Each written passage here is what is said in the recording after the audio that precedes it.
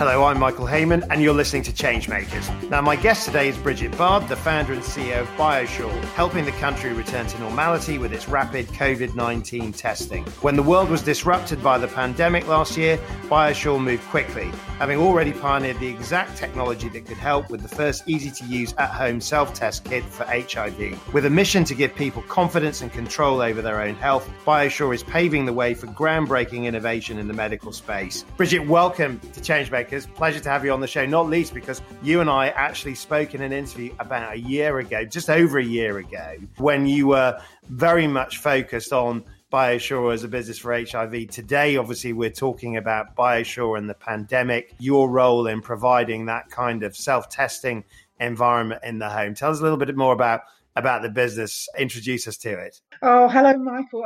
I'm delighted to see you again. And goodness me, what a difference a year makes. It really does. So as you were saying, so BioSure fundamentally was founded on the principles of self-testing. So we developed and launched the first blood-based HIV self-test anywhere. Could not have chosen anything more difficult to do. But the learning that we've done in the 5 years before the pandemic hit has really put us in an incredibly strong position with regards to self-testing. So we've pivoted our expertise now and adapted our HIV self-test to now look for antibodies for COVID. So yeah, it's been an interesting year for everyone, I think. I remember when we spoke, you used the phrase self-testing is the future. I remember sat there and thinking, well, I guess for people with certain illnesses and certain conditions, that may be the case. But the idea that it would be a society-wide issue, I mean, you called it right. And especially as we enter the next phase of our relationship with the pandemic, it feels like self-testing is going to become very much that future. I mean, tell us a little bit about how you've been innovating that environment and I guess what we can expect to happen next. Yeah, well, I mean, I always say we didn't invent self-testing because pregnancy testing, home pregnancy testing has been around for the last 30 years. But that journey where now a woman would never expect to have time off work, go to a doctor, explain why she's had sex, unprotected sex, wait 5 days for a result. It's a no-brainer, and home pregnancy testing is globally accepted now. And I think we were in that in-between space when we were pushing kind of self-testing for other diagnostics. But now with COVID, it's I think everyone now is so used to self-testing, school children, and you want to see your friends or your grandparents. So really the whole empowerment angle, taking responsibility, is kind of where we're pushing, and our antibody, our people's test, which will let you know your own immunity status for COVID, is really now our next kind of step in this empowerment journey. So the people's test is a blood-based test, I believe, where you actually are able to understand your prevalence of antibodies and your understanding of the nature of risk. Yeah, it's very interesting. I mean, we've always worked with very small blood samples. So it is, 2.5 microliters doesn't mean a lot to anyone, but a very small drop of blood is 5 microliters. People are obviously, everyone knows something about testing now, but the free tests that the government are giving away to kind of, your twice a week testing to test for the antigen to see if you have infection now. Once you've had infection or once you've had an immune response from the vaccine, your body produces antibodies. So our test will detect if you've got the neutralising antibodies in your blood. But what that enables you to do is then make more informed choices. People are always concerned about behaviour. If someone finds out that they do have neutralising antibodies, will they suddenly start, ignoring rules or taking extraordinary risks? And we know, certainly from working with HIV, that people are really in charge of their own choices and their own behaviour. They don't suddenly go, bananas because they've got completely hedonistic. It's all fine.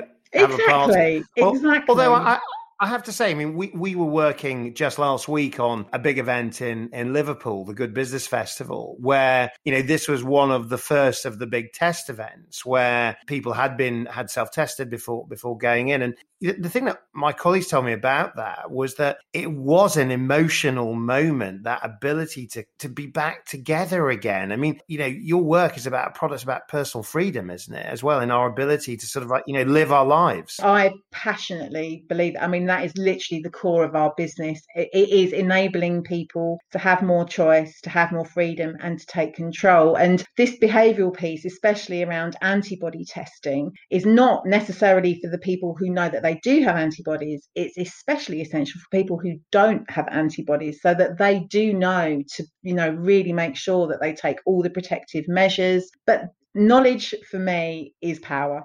And to not have access, it's your choice if you choose to test, the same as everything is, but you need to have the choice available to you so you can make your own decisions on the right basis. That phrase, knowledge is power, it feels like this is the moment where that feels so right, so true. And I mean, you mentioned obviously kind of pregnancy self-testing as being the closest that many people have come to a kind of mass understanding of the very principle of self-testing. But of course, what we're now facing is something which feels, I guess, exponentially different in the sense that it is just something that everyone, everywhere will go through, irrespective of the lives that they live, because of the nature of the ever-present risk of coronavirus. A lot of scientists and innovators that I interview are out there in terms of the innovations that they are able to deliver.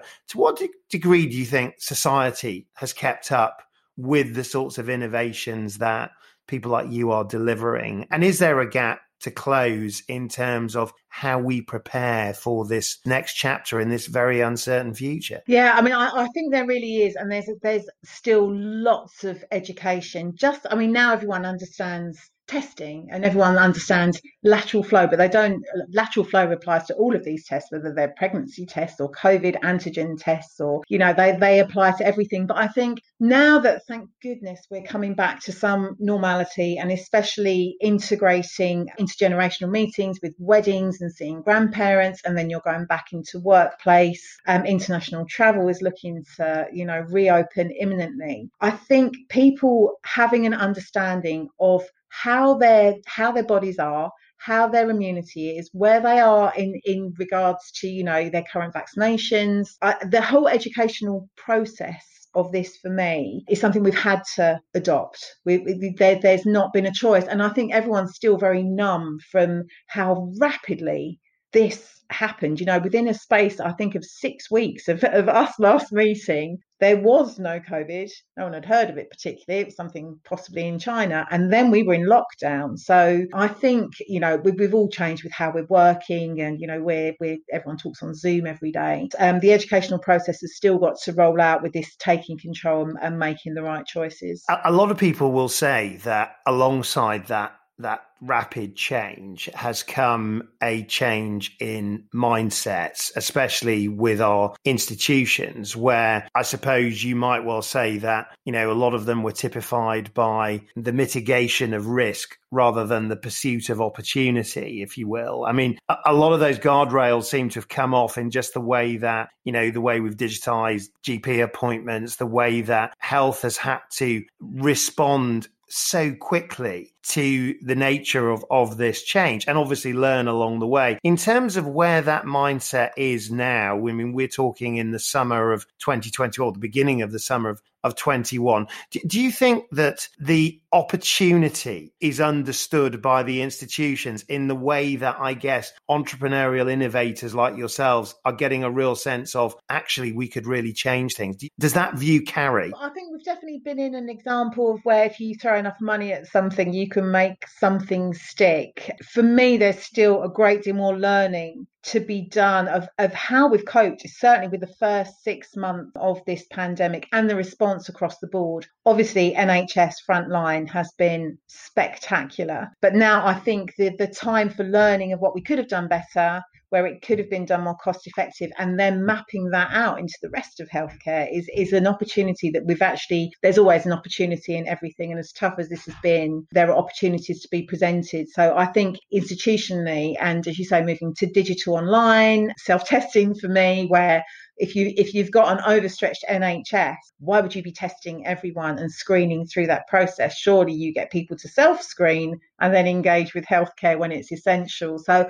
I think all of those learnings will be implemented on the back of this. So trust has got to develop. Trust, I think, on a micro and a macro level. So people trusting themselves to take the control and deal with the information that they have at hand, whether that's with an HIV diagnosis, or if you've got a cold, do you test yourself for COVID? Or if you're going to see grandparents, do you test for antibodies? And then on the macro level of the institutions trusting people to make the right choices. And I think that disjunct, which possibly wouldn't have happened without this pandemic, is going to be one of the positive things that come out of this. Yeah, I mean, let's stick with positive, because I think that is a word I would use to describe you, Bridget. I mean, you are a phenomenally positive, optimistic person. I note, for the benefit of listeners, is that behind Bridget's interview station is a poster saying "Be bold." I mean, that speaks, I think, to your journey into this. I mean, you've taken an entrepreneurial rather than a scientific route into this world. I mean, does that make you an exception, or are you now increasingly the rule, do you think, in terms of that attitude, that style? Yeah, well, I think in the diagnostic sector, I'm still kind of the exception rather than the rule, because I think most people that are in this industry have grown up in it and understand it. As you say, I came in completely from the side, really fundamentally on the belief of self-testing, but it's not been an easy journey. And I would say that it was very lucky I came into this as naive as I was, because I'm not sure with hindsight I could have kind of delivered what we've delivered. But I think I said this before, we say when a door shuts we'll climb through a window, and the whole we're still a lean, nimble team packing a punch way above where we should. So yeah, possibly we're still the exception. So let's go back to that startup sort of position for you in terms of why you say self-testing was the thing that interested you. I mean, open that up for us in terms of explaining what got you into this area and indeed what drives the passion. Well, I don't know who's seen our test and who hasn't. Hopefully when the COVID antibody test is around, a lot more people will have seen it. But the plastic device that we use, which is the really clever bit that kind of only requires a tiny drop of blood, we didn't invent that. So I was introduced to the man who had the patent for that, and we were talking, and I just thought, wow, this is absolutely amazing. This is a no-brainer. You can test for all diseases with a tiny drop of blood. Wow. So it kind of started from there. As I say, the discretion side of things, the convenience, the ownership are all the things that initially drew me to that. But obviously, as we've expanded and we've gone into, international markets, and especially in countries like South Africa, so HIV is my absolute passion, and I firmly believe we have got a role, or we are playing a role. Why is it the passion? Because what one thing you could say about the business is that without AIDS, without HIV, that actually we probably wouldn't be benefiting in the pandemic in the way that we are, in terms of that pioneering research and innovation that you were able to achieve there. Why HIV?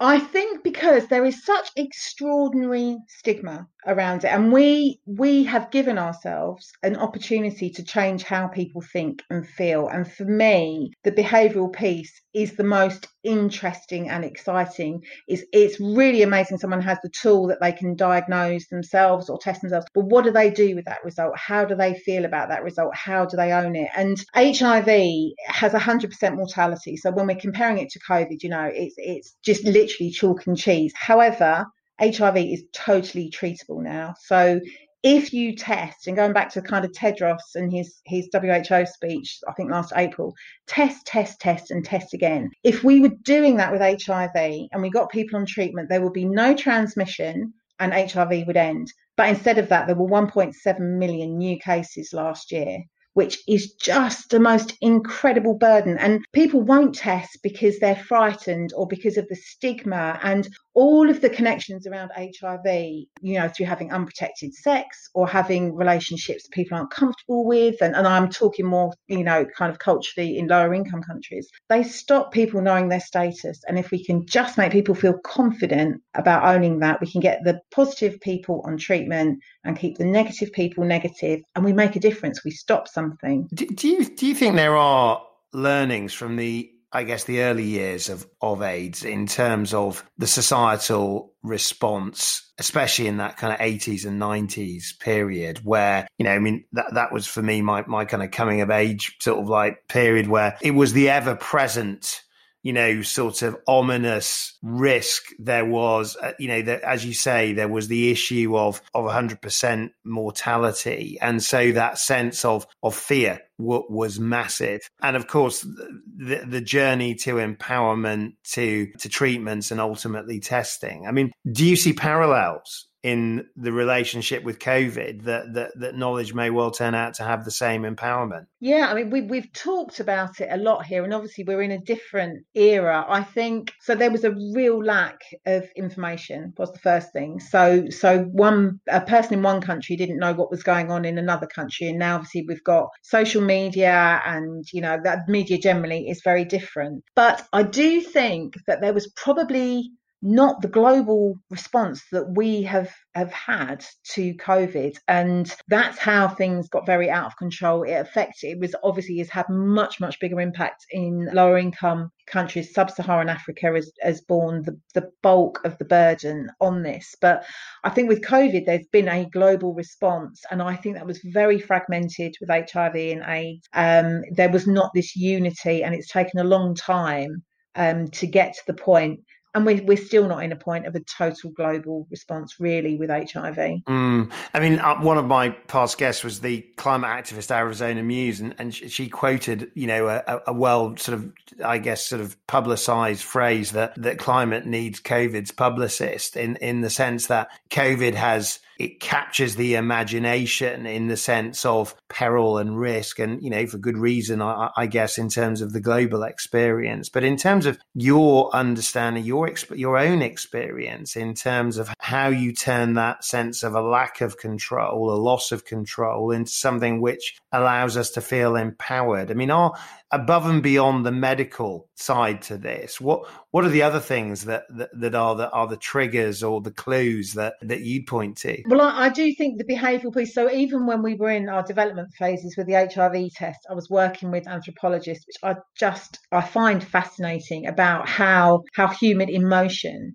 can impact someone so much. When we came to market, we know that through testing we find people who have got HIV, and we know how to signpost those people and to get them into treatment and support. But what we hadn't kind of taken on board is the impact we can take on keeping people negative. So generally, when someone is going to test, they're surrounded by negative emotions. They are frightened of the result. They might be ashamed of something that they've done. They wish they hadn't done something, and then they start to take ownership and they take control of it, and they go through that kind of 15 minutes of waiting, which I know feels like a lifetime. And when somebody comes out with a negative result, they think, right, I am on top of this now. I'm not going through it. Yeah, I'm not going through this again.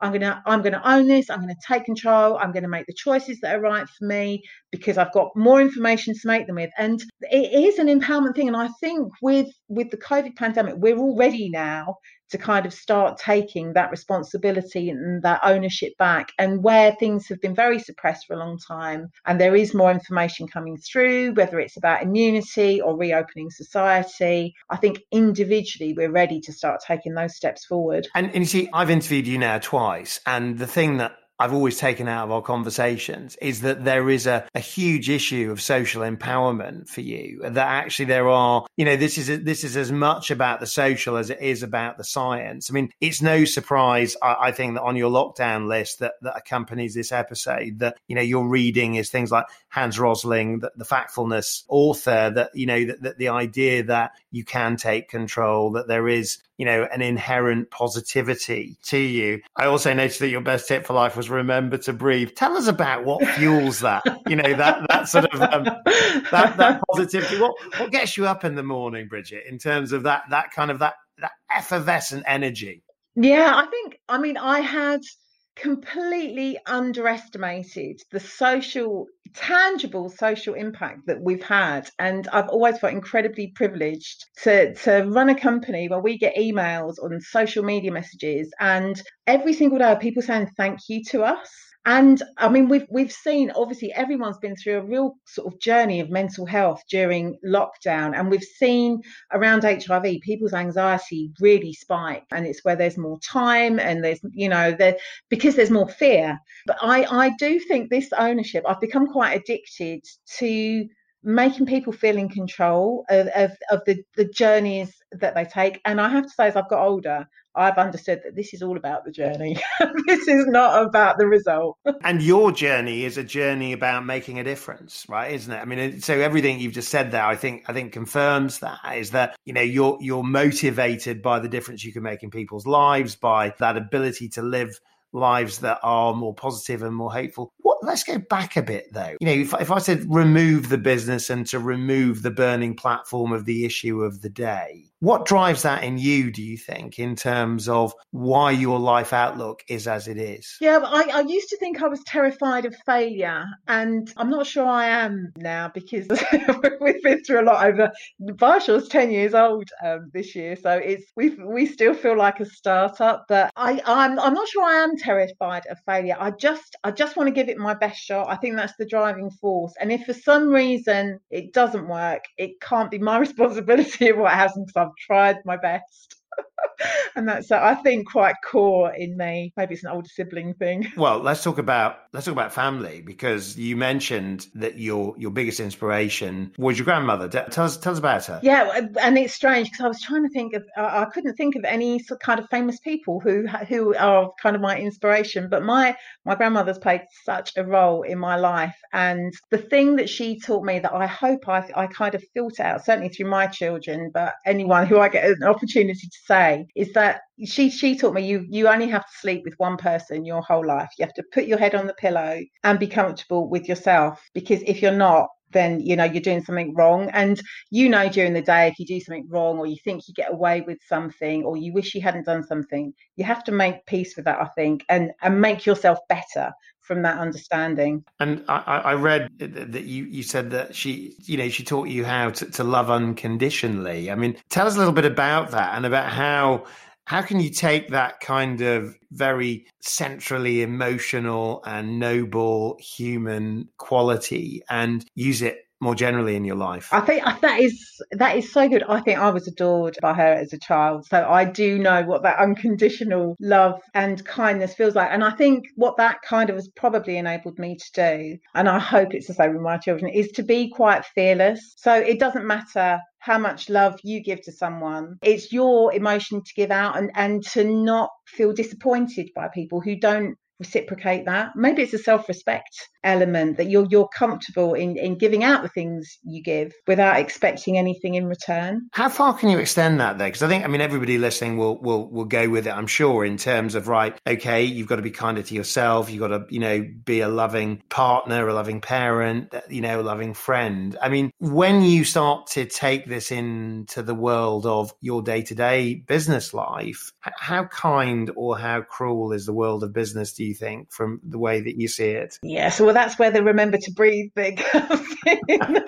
So remember that things are positive, remember that kindness is key. And I think the whole community element of kind of COVID has brought that to the forefront. I think we deal on such individual levels. So we deal directly with consumers, and I so want that individual person to feel good about the choices they've made, even if they've been mistakes, because they've learned from something. And then we sort of ratchet right the way up to government and the World Health Organization, and it's not that different. Much bigger walls to kind of try and knock down, not always successfully, but I think it is giving it your best shot, so that you do know at the end of the day that you've done the best you could do. What was your take on AstraZeneca's decision not to make profit out of the pandemic? I mean, did you see that as being, reflective of the good actor, the good business in this instance? I think it certainly is. I mean, at the end of the day, we're all commercial enterprises, and we've got to keep the light bulbs on. But taking advantage of what is an awful global position is essential. And from my reckoning, I would rather, which is probably quite controversial, but that actually we overpaid for tests in high income countries, so that we can make sure lower income countries have the same time, the same access as us. I would sleep easier at night doing that. People like Gordon Brown, the former UK Prime Minister, and Mary Robertson, the former Irish leaders, they've all been making this point that, there's been a billion vaccines. The vast majority of those have gone to countries in the Northern Hemisphere. I mean, do you think that when we look back on this, that we may be in danger now of saying we let a lot of people on the planet down in terms of the way we just galvanized our innovation, our capital, our ideas to actually make the difference when we had the chance? Yeah, I do. I genuinely feel that. So we've got a company, we've got BioSure South Africa, and obviously we set up a company in South Africa because of the HIV burden that the country bears. But there's less than 1 million COVID vaccines that have been distributed across the country. We know that HIV treatments, people have had less access to treatments. There's no condom programs running. Healthcare generally is much poorer. We're vaccinating down to far younger ages. Now we're talking about vaccinating our children, whereas there are countries that actually have vulnerable populations that I just feel we could be supporting more. And at the end of the day, I was on a plane backwards and forwards to South Africa every other month before lockdown, and now it's like, well, you don't count anymore. I might come and see you, tough luck, we're okay here. And I can't bear that approach. And here we are, it feels like we are at a massive crossroads now globally, where we are seeing vaccines and self-testing being rolled out on an industrial scale. Some people feel very optimistic about where that might now take us in terms of not just our ability to deal with the pandemic, but actually our ability to make progress as people in terms of societal progress, economic progress, climate progress. Other people are not so sure. I had a guest on this show that said gratitude is not normally a quality that lasts for very long. And in terms of, the where we go next and how you feel, how easy it will be for people like you, those that want to create that better future, to not only survive but thrive, I guess. I mean, how do those kind of conditions favour you or not? Well, you do know me. I am eternally optimistic, but I think, look, there have been mistakes that have been made throughout this pandemic, and they're still being made now. But we have got this opportunity to learn, and I think understanding that, and I'm passionate about the kind of climate change element to this as well, because I believe that COVID actually couldn't have taken traction had we not been, destroying environments where animals would live. And, we know that the kind of animal to human leap is generally made because of deforestation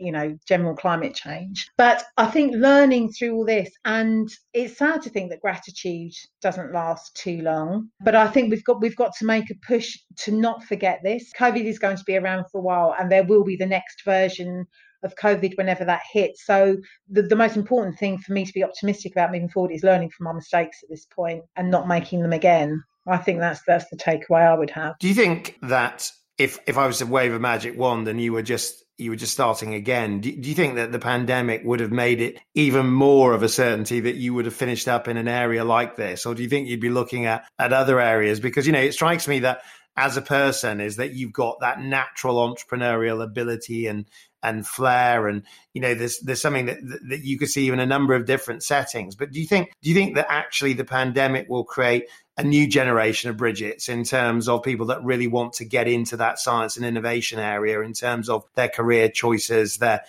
business choices, that entrepreneurial journey themselves? Yeah, I mean, I really hope so. I think with the testing side of things, there's been lots of bandits come to town who've bought rubbish tests out of China and thrown them in a box and, made a quick buck off of it. So I think there are lots of those people, but I think we've retained our integrity about how we've approached this. We've kept everything UK based. We've collaborated with, I think, virtually all of the UK manufacturers and test developers, and there has been learning from all sides. So I mean, all disasters always throw something good forward, and I think the entrepreneurial spirit. I'm an Essex girl, so we're surrounded by entrepreneurs in Essex, but I think people are seeing angles now that they possibly wouldn't have seen in all areas to start accelerating forwards again. But yours is a business that has definitely captured the imagination in many ways. I mean, many awards. Your latest one is a Queen's Award for Enterprise. In terms of what that says about this area, particularly for you, how you've brought, as you said, a professionalization to it, you've brought a style and an ambition to it. If you were just to reflect on the what happens next, I mean, is this just the start of the journey on self-testing, do you think? Or is there going to be a point where you just think, actually, this is a mission accomplished moment for a business like us? Oh, no, definitely not. I think we're right at the beginning of this journey now. And I mean, our ambition, which I hope we've achieved, was to set the bar as high as possible. So for me, establishing BioSure as the trusted, credible self-testing brand has always been my sort of ambition, and I think we've set our footprint now, and we're certainly looking now at our next kind of rollout, not only into sexual health testing but looking beyond that about how we can start to look at preventative diagnostics as well, because once something's easy for someone, if someone knows, so we see this especially in the UK where we've got subscribers, people test themselves for HIV every 3 months, every 6 months, like going to the dentist. Easy, socialised, trusted. You just get on with it. Yeah. So alas, our time is almost up. So I've got one last question, and I was thinking, well, what do I talk to you about? I mean, your lockdown soundtracks have got Pete Tong on there, Lou Reed. There's lots of good stuff. But I think you've got a lovely quote for life that you described as a very wise friend once said to you. Tell us about it and tell us why it meant and means so much to you. Well, I have to say this friend is incredibly wise, but I was at a low point and having a sob, as I'm known to do occasionally. And I just said to her, I just can't see how we're going to kind of do this and get through it and what happens. And she said to me, don't worry, it will be all right in the end. And if it's not all right, it's not the end. And it is literally, I've just got goosebumps as I've said it, because it kind of cured me. It got everything back in perspective a bit about, okay, so it's not the end. We can keep moving forwards. And it is really true. It's really a true saying. What a lovely phrase. And, I've got to say, it's not the end, but it is the end of this episode. So, Brigette Bard, thank you so much for joining me on Changemakers. Michael, it has been my absolute pleasure. Thank you so much.